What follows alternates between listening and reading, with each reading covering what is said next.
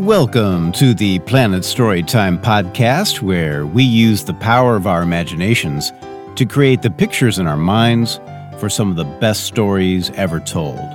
I'm your host, Thomas Mitchell. Our story today is Paxidrome and Daojumbu and the Close Call by T.M. Ganem. And it shows us how the power of friendship can help us get through some pretty tough situations. Now, if you can, take a deep breath in and hold it. And let it out. Now, we're ready for today's story. Remember to see the pictures in your head as you listen to the story. I hope you enjoy it. Paxidrome and Daojumbu and the Close Call by T.M. Ganem.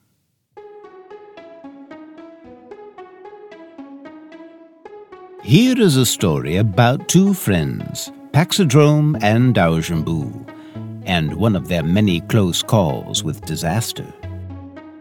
Paxidrome, a centipede, was of many legs.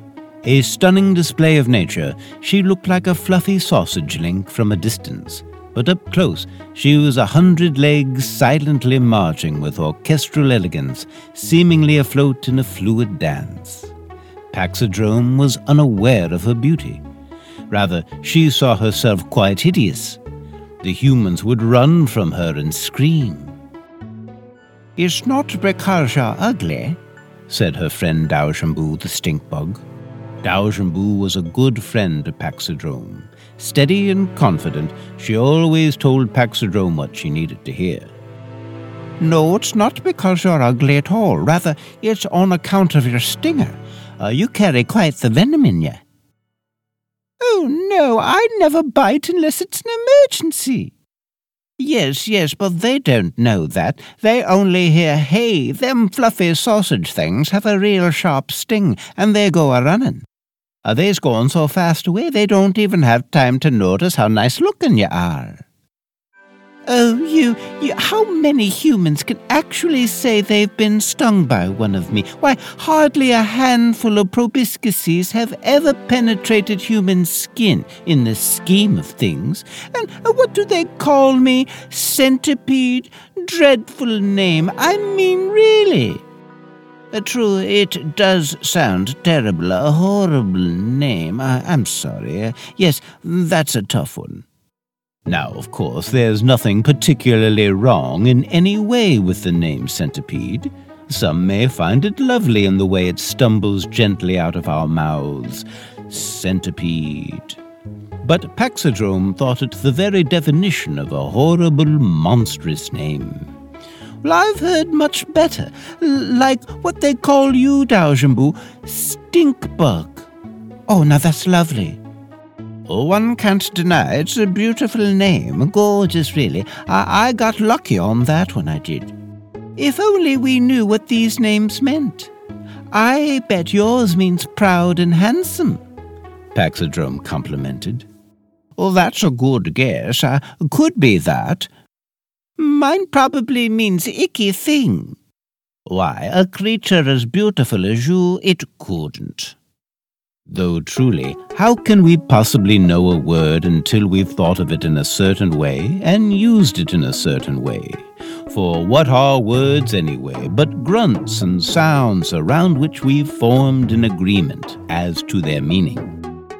In the world of bugs, having to learn the languages of humans and their many tongues presented a challenge to discern the true meaning of the names the humans used for them. But they enjoyed guessing. "Perhaps centipede means line dancer, or scribble about," wondered Paxidrome playfully. "Maybe stinkbug means stout walker, or seldom flyer," pondered Daojumbu practically. Paxidrome offered like the good friend she was. "I believe your name means grandest of the insects." "And yours means the very best of them all," Daojumbu equaled. They laughed, finding themselves lost in the fun of their friendship. Now, both lived in a century-old home of brick and mortar that provided shelter for them, as well as a small human family. As they sallied about joyfully surveying the floorboards room after room, neither of them noticed the grown-up human they were heading towards, who carried bare flesh from her knees to her toes.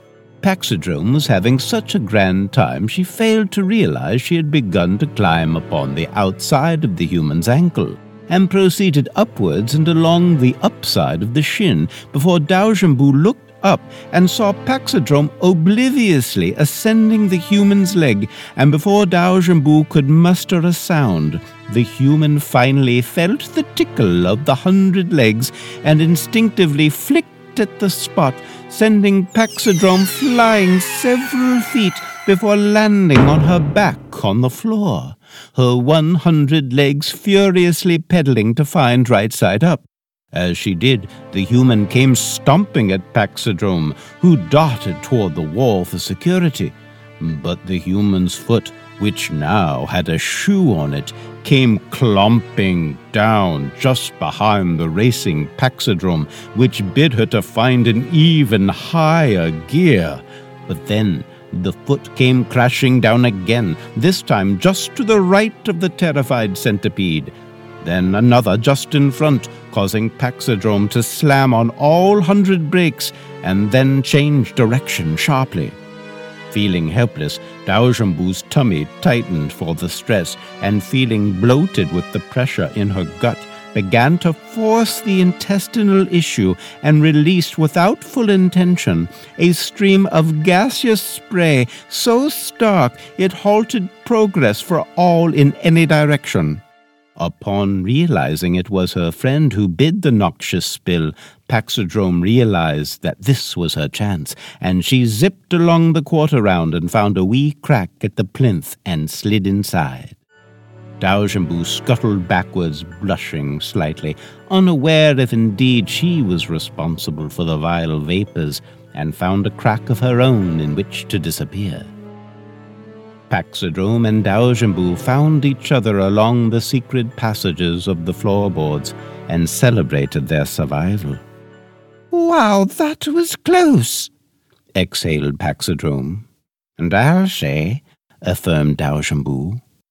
"Thanks for what you did back there." What do you mean?" "And didn't you have something to do with that terrible smell?" "Terrible smell?" Never mind."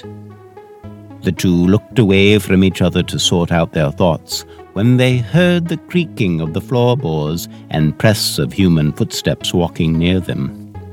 They could hear humans talking. It was a child and her mother. Paxidrome and Daojambu, safe in their hiding, listened in.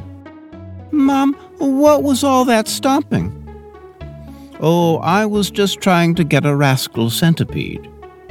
"What's a centipede?" "Oh, it's a kind of bug with 100 legs, just as the name says. Centa meaning 100 and pede meaning feet." Paxidrome and Daojambu looked at each other with wide eyes and nodded to each other as they finally understood. "Ah," they whispered quietly to each other. "And, Mom, what is that terrible smell?" asked the child curiously. "That's what we call a stink bug, honey."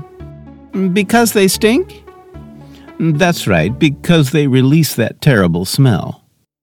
Able to hide in ignorance no longer, Daojambu looked to the floor, averting Paxidrome's eyes. Paxidrome looked at her friend lovingly and reached out several of her legs to rest upon Daojambu's shoulder. Paxidrome consoled her friend. "All I know is that smell saved my life. Truly, I've never smelled anything better. In fact, yours is my favorite smell ever. And anyhow, what's in a name, really?" Daojambu looked up with a tear in her eye and looked into the sweet, kind eyes of her dear friend Paxidrome, whose loving look coaxed a smile out of Daojambu. "Anyway, I'm grateful for our real names, Paxidrome and Daojambu." Me too, agreed Daojumbu. And I'm grateful for you, Paxidrome. And I, dear bug of glorious smell, am grateful for you. And the two found an easy nap after their harrowing adventure, a little older, a little wiser, and even better friends. The end. I hope you enjoyed Paxidrome and Daojumbu and The Close Call as much as I enjoyed reading it to you. What a great example of how friends should treat each other. It just goes to show how being the best friends we can be helps each of us out in the end. I'm so glad you could join us today, and special thanks, as always, to our dear friend Paxton Stanley for his tremendous music and sounds. Until next time, remember to keep using your imagination and see just how powerful your mind truly is. And goodbye for now. If you enjoy the Planet Storytime podcast and would like to support the show, please click the subscribe button on your podcast player and tell your friends about us. You can also support us with contributions on our Patreon page. Simply go to patreon.com and search for the Planet Storytime podcast.